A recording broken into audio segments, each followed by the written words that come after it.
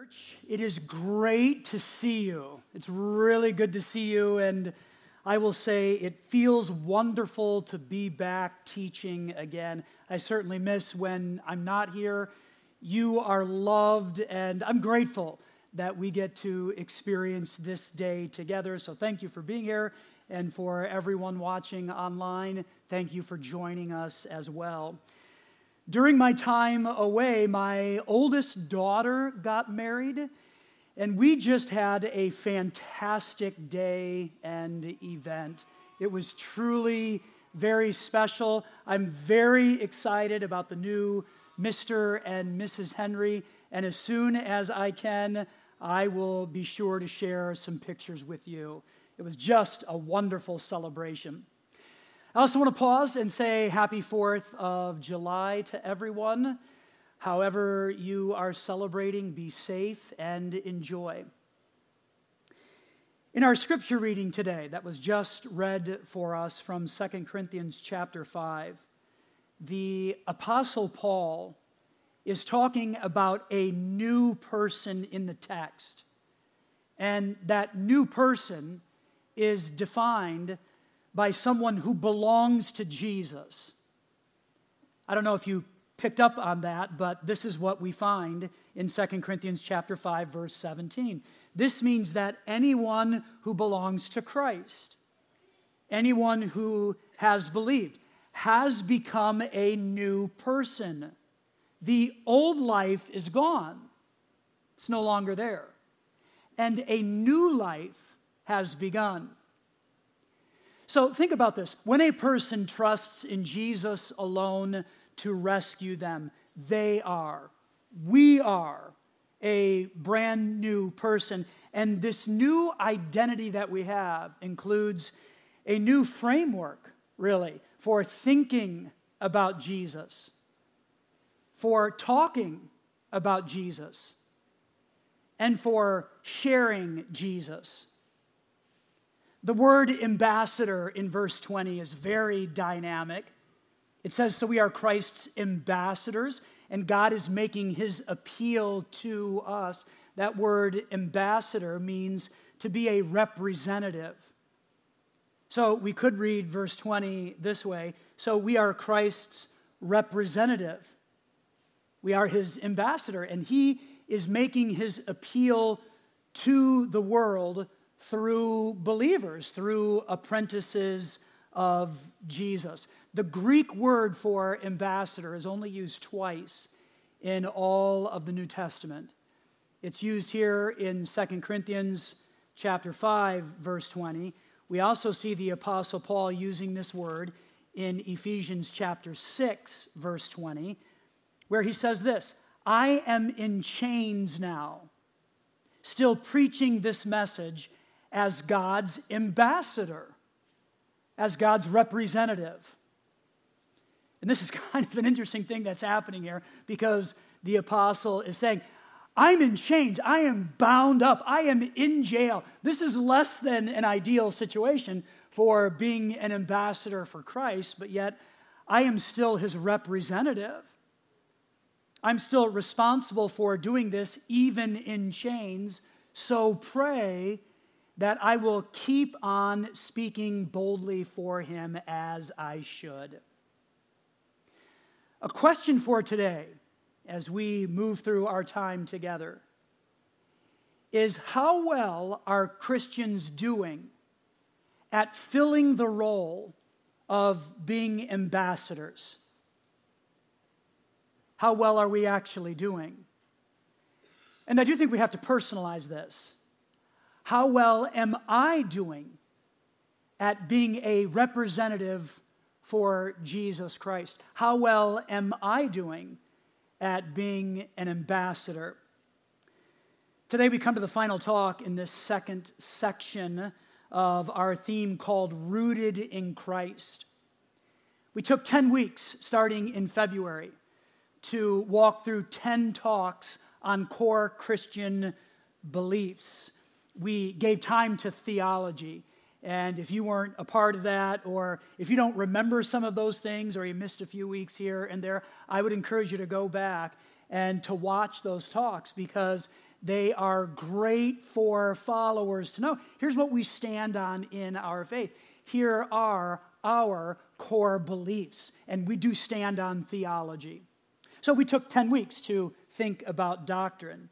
We then moved into the second set of 10 talks about core Christian practices or disciplines. And today we finish this section with a final practice. Let's review these. You can see the list of 10 different practices on the screens. And I will say this is not an exhaustive list. There are certainly more practices and disciplines that we should engage in as we follow Jesus. But this is a strong and a good list as we think about walking with Christ. Different things. And we practice these throughout our lives. It's not like we ever perfect them. We keep practicing them so that we can be disciplined as we walk with Jesus and serve as his ambassadors. Our final practice, or the final discipline that we will talk about, can you put that list back up, please? Is sharing my faith.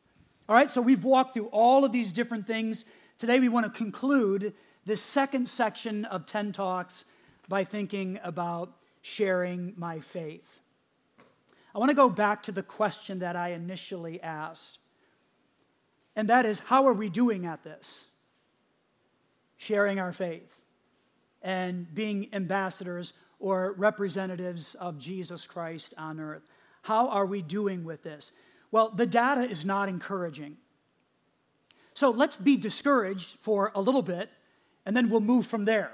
Okay? Sounds great, doesn't it? Let's take time to be discouraged, but we'll kind of move past that.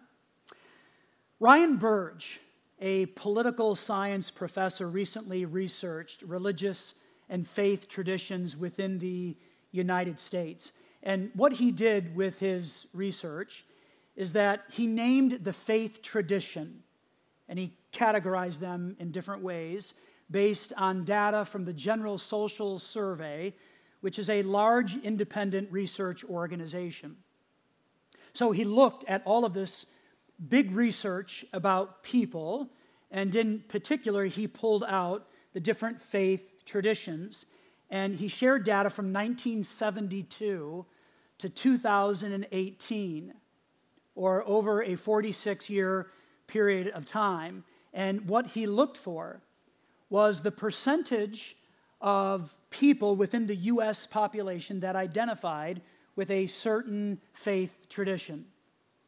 So, big survey, 46 years. What is the percentage of people that identify with these different faith traditions? And here's what he discovered. Group number one are evangelical Protestants. They were 17% of the population in 1972 and 21.5% of the population in 2018. Now, you could look at that and say, good news. There's a religious faith group that is actually growing in percentage points, except that evangelical Protestants reached a high of 29.9% in 1993. So, in 2.5 decades, there has been an 8-point decline in people identifying as evangelical Protestants, still holding over a 46-year period of time. That's group number one. Group number two are mainline Protestants, and they receive their name because they often built their churches on main streets in cities and towns across the U.S. Mainline churches include Methodists, Presbyterians, Episcopals, and Lutherans. Mainline Protestants were 27.9% of the population in 1972, and by 1976, they actually reached 30.8% of the population, which is very significant because they are the only faith tradition in the survey that eclipsed 30% of the population. But since that time, they have been on a steady decline, falling to 9.9% of the population in 2016, and then they experienced a slight rebound to get to 11% in 2018. That's group number two.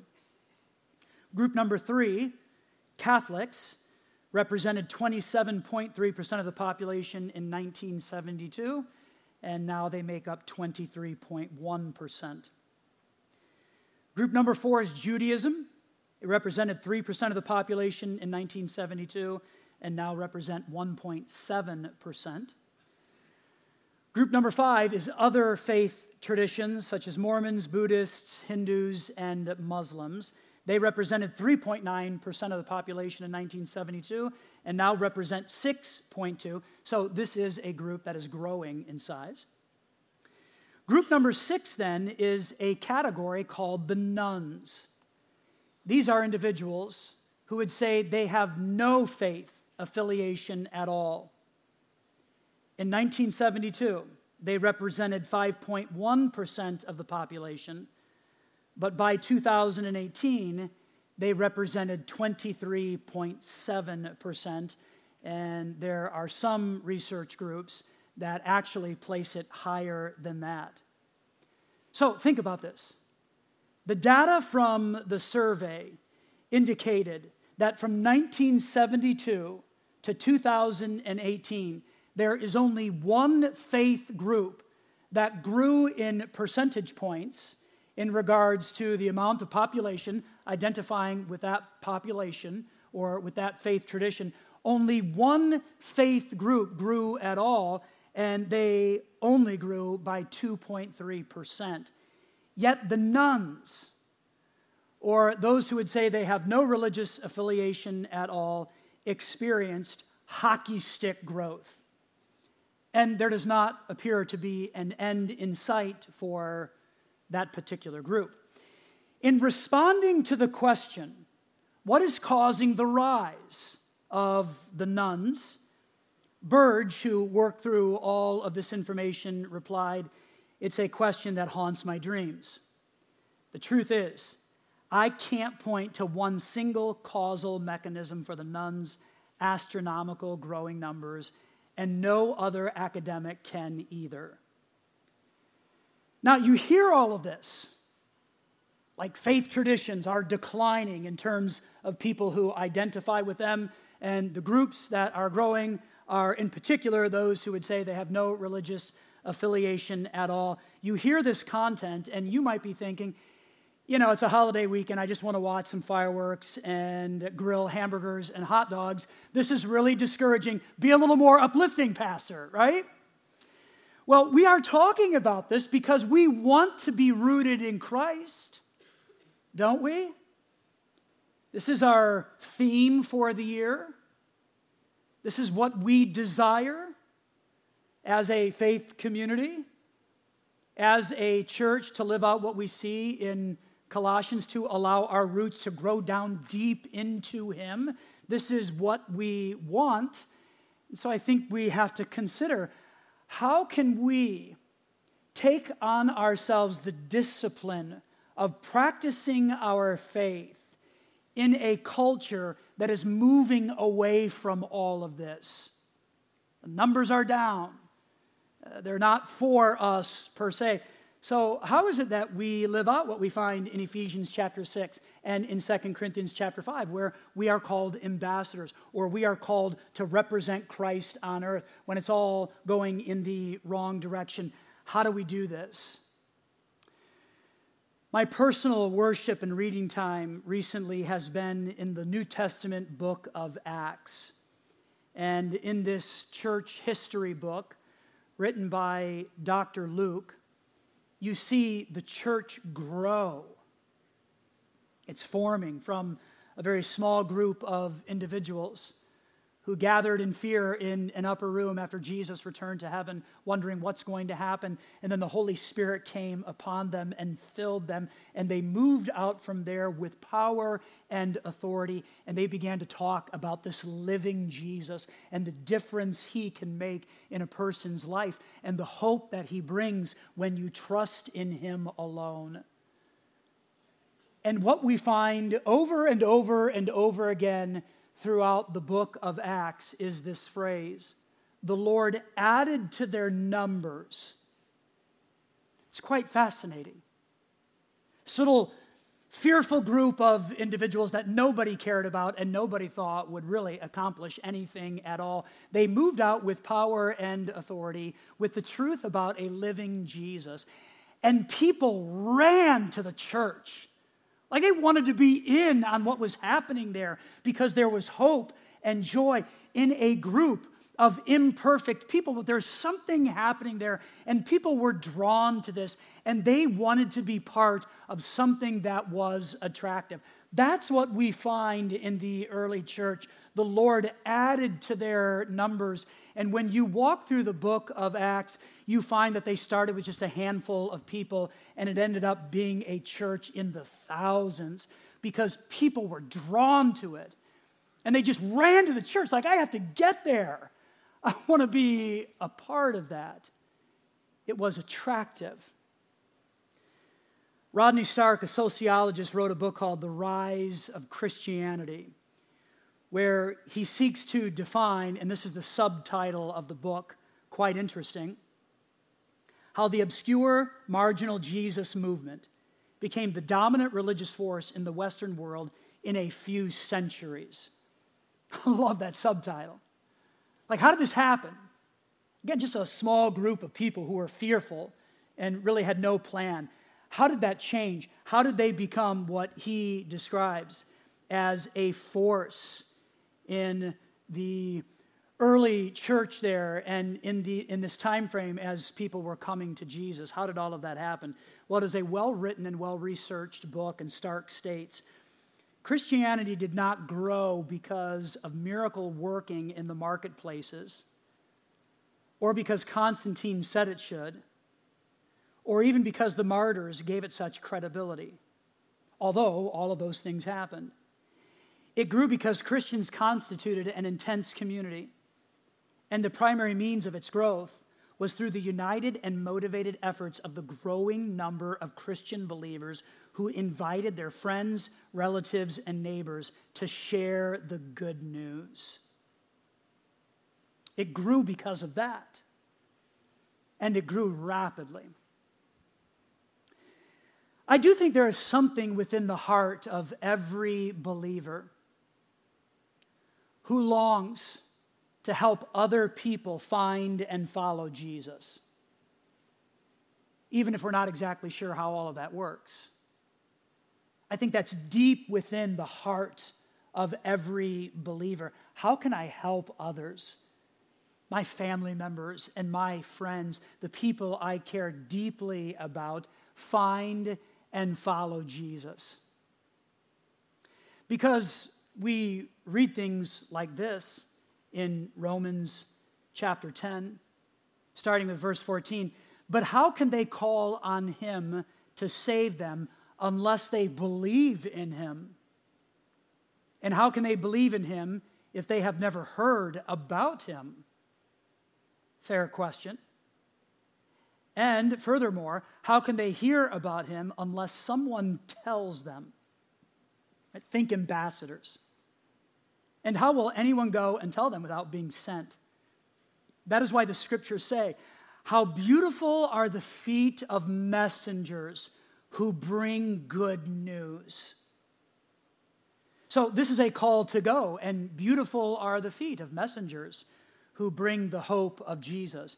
You know, it's interesting because we don't normally think of feet as something that's beautiful, right? Like most people don't say it, like, look at my feet, they're just gorgeous. Most people don't do that, but yet in Scripture, beautiful are the feet, lovely are the feet of those who go and share good news about Jesus, but yet this is a complicated thing. So what should we do? If sharing my faith is a practice, it's something that God wants for me, and we can see in 2 Corinthians chapter 5 that we are called to be ambassadors, to represent God here on earth. This is the responsibility that we all have, yet numbers are going in the wrong direction. What should we do? Well, this is not a call to reverse the trends. I'm not even sure that's possible. So it's not a call to say, hey, let's go out and reverse the trends. That may indeed happen as people step into this practice and discipline, but it's not a call to do that. This is not a call to get angry about the loss of influence and to jump up and down and scream and yell about the way things were. I don't believe that's helpful at all, and no one will really listen to that. So it's not a call for those things. This is a way to say, Jesus wants us to practice, right? So we may never get this perfect, but Jesus wants us to practice sharing our faith. So how can we, and let's personalize it to our faith community, how can we, as Valley Point Church, live in such a way that we surprise and delight the communities around us with the joyous impact of Jesus and a church that is looking to him?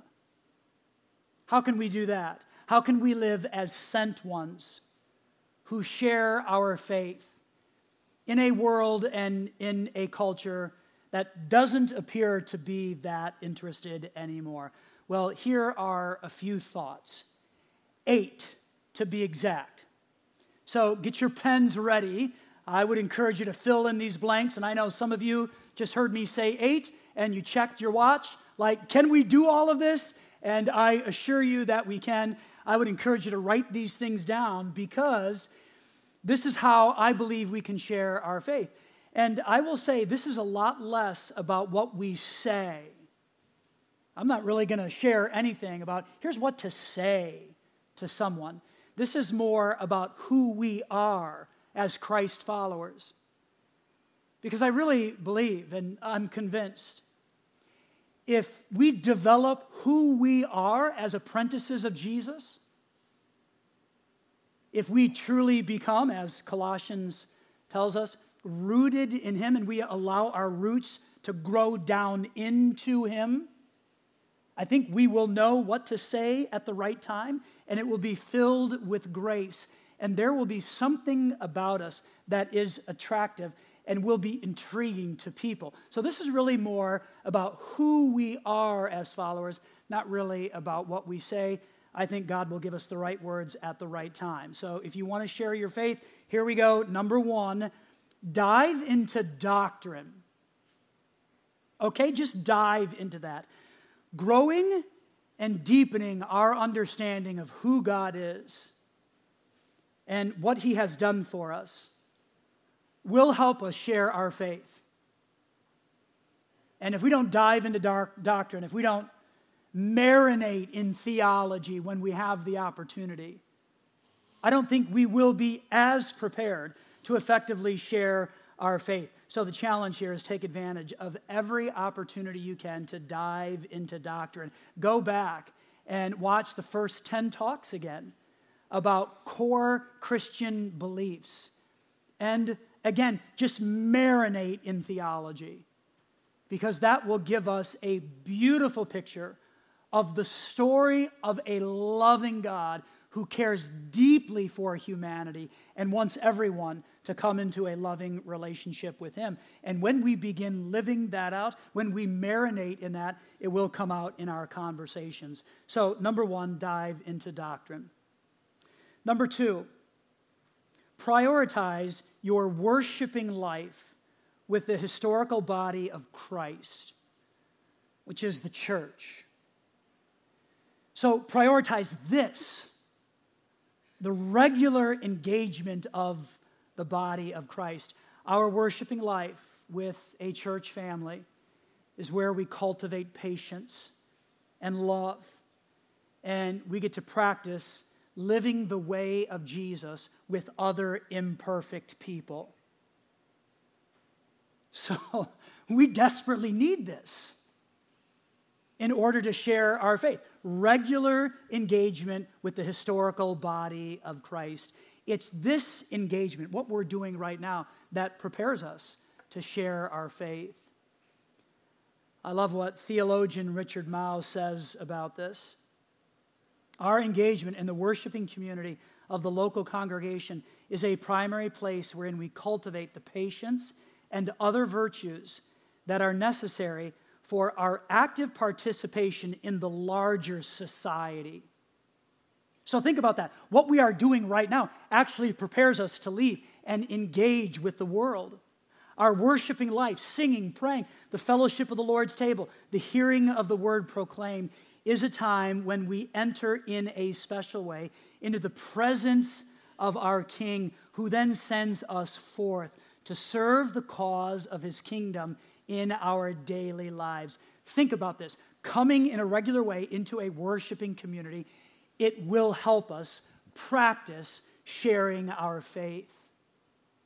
I really believe we need the regular rhythm of this, of just pausing and taking 60 minutes and coming to the Lord's table and singing and opening up the Word of God and allowing that to form and shape us into the image of Jesus. These things anchor us, and when we move away from them or we feel they are not needed or necessary, I think it becomes much more challenging to share our faith. Not impossible, but much more difficult. So when we engage in a systematic and regular way, we grow in our practice of sharing our faith. So, number 2, prioritize your worshiping life with the historical body of Christ. Number 3, how about this? Christian empathy. Wow. We need more Christians making room for others, I think, and practicing spiritual hospitality where we don't have to win arguments, but we make room for the experiences and the convictions of others. So we already talked about this. We are a diverse group of people. If we were to talk to everyone here, we would find we're probably all over the place on different issues and beliefs and even theology. And one of the things I love about Valley Point is that we all come together and we're here and we submit to the Word of God. We open it and read it and we wrestle with, how can I live this out and be shaped by this in my life today? And there are challenges that we all experience, and sometimes we get frustrated with each other and the different opinions that we have. What if we all just practiced a little more Christian empathy and spiritual hospitality? Hospitality is where we say, hey, there's a spot at the table for you. And we may not see eye to eye on different things, but come, sit down, let's share a meal together. Let's talk and let's listen and let's love each other. And let's just leave some things to God and allow Him to work in both of our lives. Christian empathy is desperately needed in our world. And may our church, may Valley Point be a place where followers of Jesus are practicing spiritual hospitality. Yes, we can hold to our convictions, but we do that in grace-filled ways. That's possible, and I think that's an effective witness in the world. Number 3, Christian empathy. Number 4, ask yourself the question, am I an attractive follower of Jesus? Or am I one of the ugly ones? I think we all want to be attractive, so let's pursue that. I saw a post this past week that said, I am so tired of people running around with a mouthful of scripture and a heart full of hate. It doesn't work. It doesn't work, and it will be really difficult to practice sharing our faith if we have the right scripture. That's a good thing. But if our heart is full of hate, well, that's a sincere problem. And we probably won't help people see a loving Jesus if that's the case. So just take some time to reflect today and ask, am I an attractive follower of Jesus? Do people want what I have or not? Number 5, your friends may not like Jesus. They may not like religion, and they may hate the church. But they probably like you. Now, maybe they don't. I'm not sure. That's a different problem and a talk for a different day. But your friends, they probably like you, even if they're not sure about Jesus and they have a problem with the church. As you have the opportunity, share the difference that Jesus has made in your life, because your friends will probably listen to you and respect you. Number 6, invite. Invite. And quite honestly, I think this might be a very dynamic component of how to practice sharing our faith. I'm a product of someone who took time to invite my family to church 40-some years ago in the suburbs of Chicago. And I've shared this story many times, but my father was not a religious man. He was not a believer, not a follower of Jesus. But he worked with 2 friends at Caterpillar Tractor Company in Aurora, Illinois. I know their names, Ron and Don. And they were great guys. They were believers. They loved Jesus and were part of a dynamic church at that time. And they struck up a relationship with my dad, and my dad enjoyed them, thought they were great guys. And after time, Ron and Don invited my dad to come to their church. My dad said, you know what, I can do that. And I'll bring the family. I had an older sister at the time. And so the 4 of us went to a church in Oswego, Illinois. And it wasn't too long after attending there that my parents said yes to Jesus and trusted in him alone. And they got baptized after that. Yeah, we can clap for that. We can do that. So it's a good thing. And I remember as a very young boy watching life just change for us. And I love inviting and try to encourage everybody to do that all of the time. Don't say no for other people. Just invite. Because if Ron and Don had said, Frank Kohler's not going to go to church, why bother? Maybe he'll be upset with us. If they would have thought that, where would I be today? Where would my family be? That invitation eternally changed the direction of our family, and it can do the same for other people. We may not always know what to say or what to do, but an invitation to the community of Christ, whatever that may look like, and whatever gathering that may be, really has great potential to help people think about the claims of Jesus. So invite. Number 7, pray. If you have friends and family members who you want to see come into a loving relationship with Jesus, are you praying for them in a regular way? Are you praying that God will soften hearts? Are you praying that if you have the opportunity, you'll be able to share Jesus with grace-filled language? Are you praying that if you have the opportunity to invite, you'll be bold enough to step through that and encourage someone to fill the seat next to you? Prayer is a great thing, and if you have people that you want to see come into a loving relationship with Jesus, add them to your daily prayers. One of my daily prayers is this. I say, Lord, help me to have you as the sole content of my life today. And I try to pray that Monday through Friday. I miss it here and there, but it's one of the things that I've written down in my daily prayer sheet. Lord, help me to have you as the sole content of my life today, so that as I interact with people who may not know anything about Jesus, or people who are searching for answers, or people who are upset with the church, or aggravated with Christianity, in some way, having Jesus as the sole content of my life will be able to help them. I pray for that, and I would encourage you to pray that as well, and add people that you want to see come into a loving relationship with Jesus to your daily prayers. And then number 8, remember, a helpful conversation does not always have to be smooth. And indeed, it probably won't be. Another research group said it this way: don't be discouraged if engaging with others, especially in spiritual conversations or practices, is awkward or fumbling at times. You're not alone with these challenges, and you may be more ready than you think to engage. Allow your unease, and I think this is fantastic, allow your unease to keep you sharp, honest, and considerate. Share generously and authentically about what you believe in practice. That's okay to do. Be honest about what you don't know or what you wrestle with. Ask questions with compassion and a listening ear.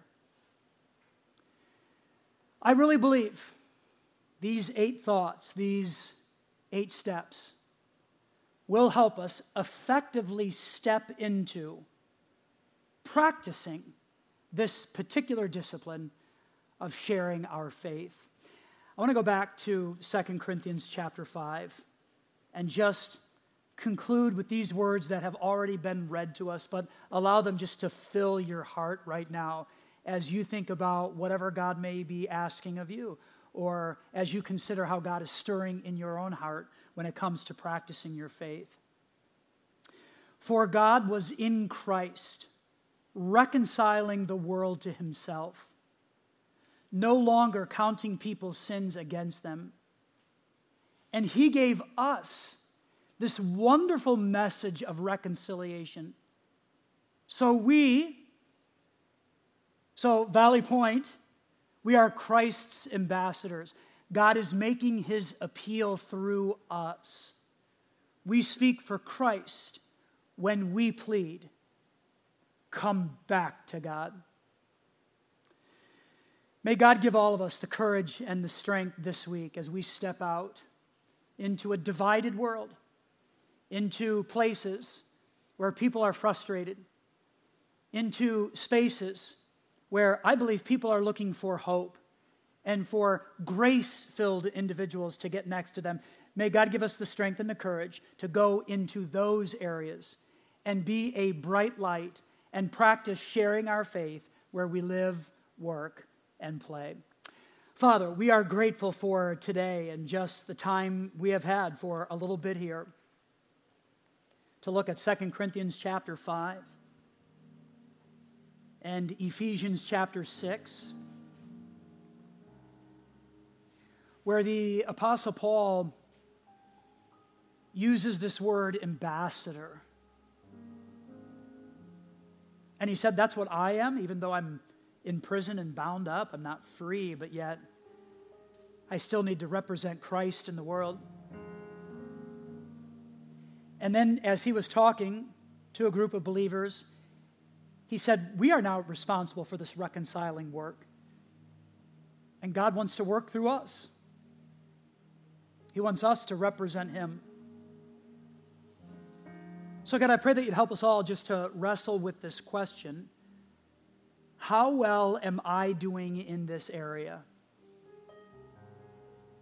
The data doesn't look great, and we can focus on that and get upset and begin to stand up and scream and yell about the way it should be, or we can just look to your word and allow it to form and shape us as we go out and do our very best to take these 8 thoughts and share our faith in this manner.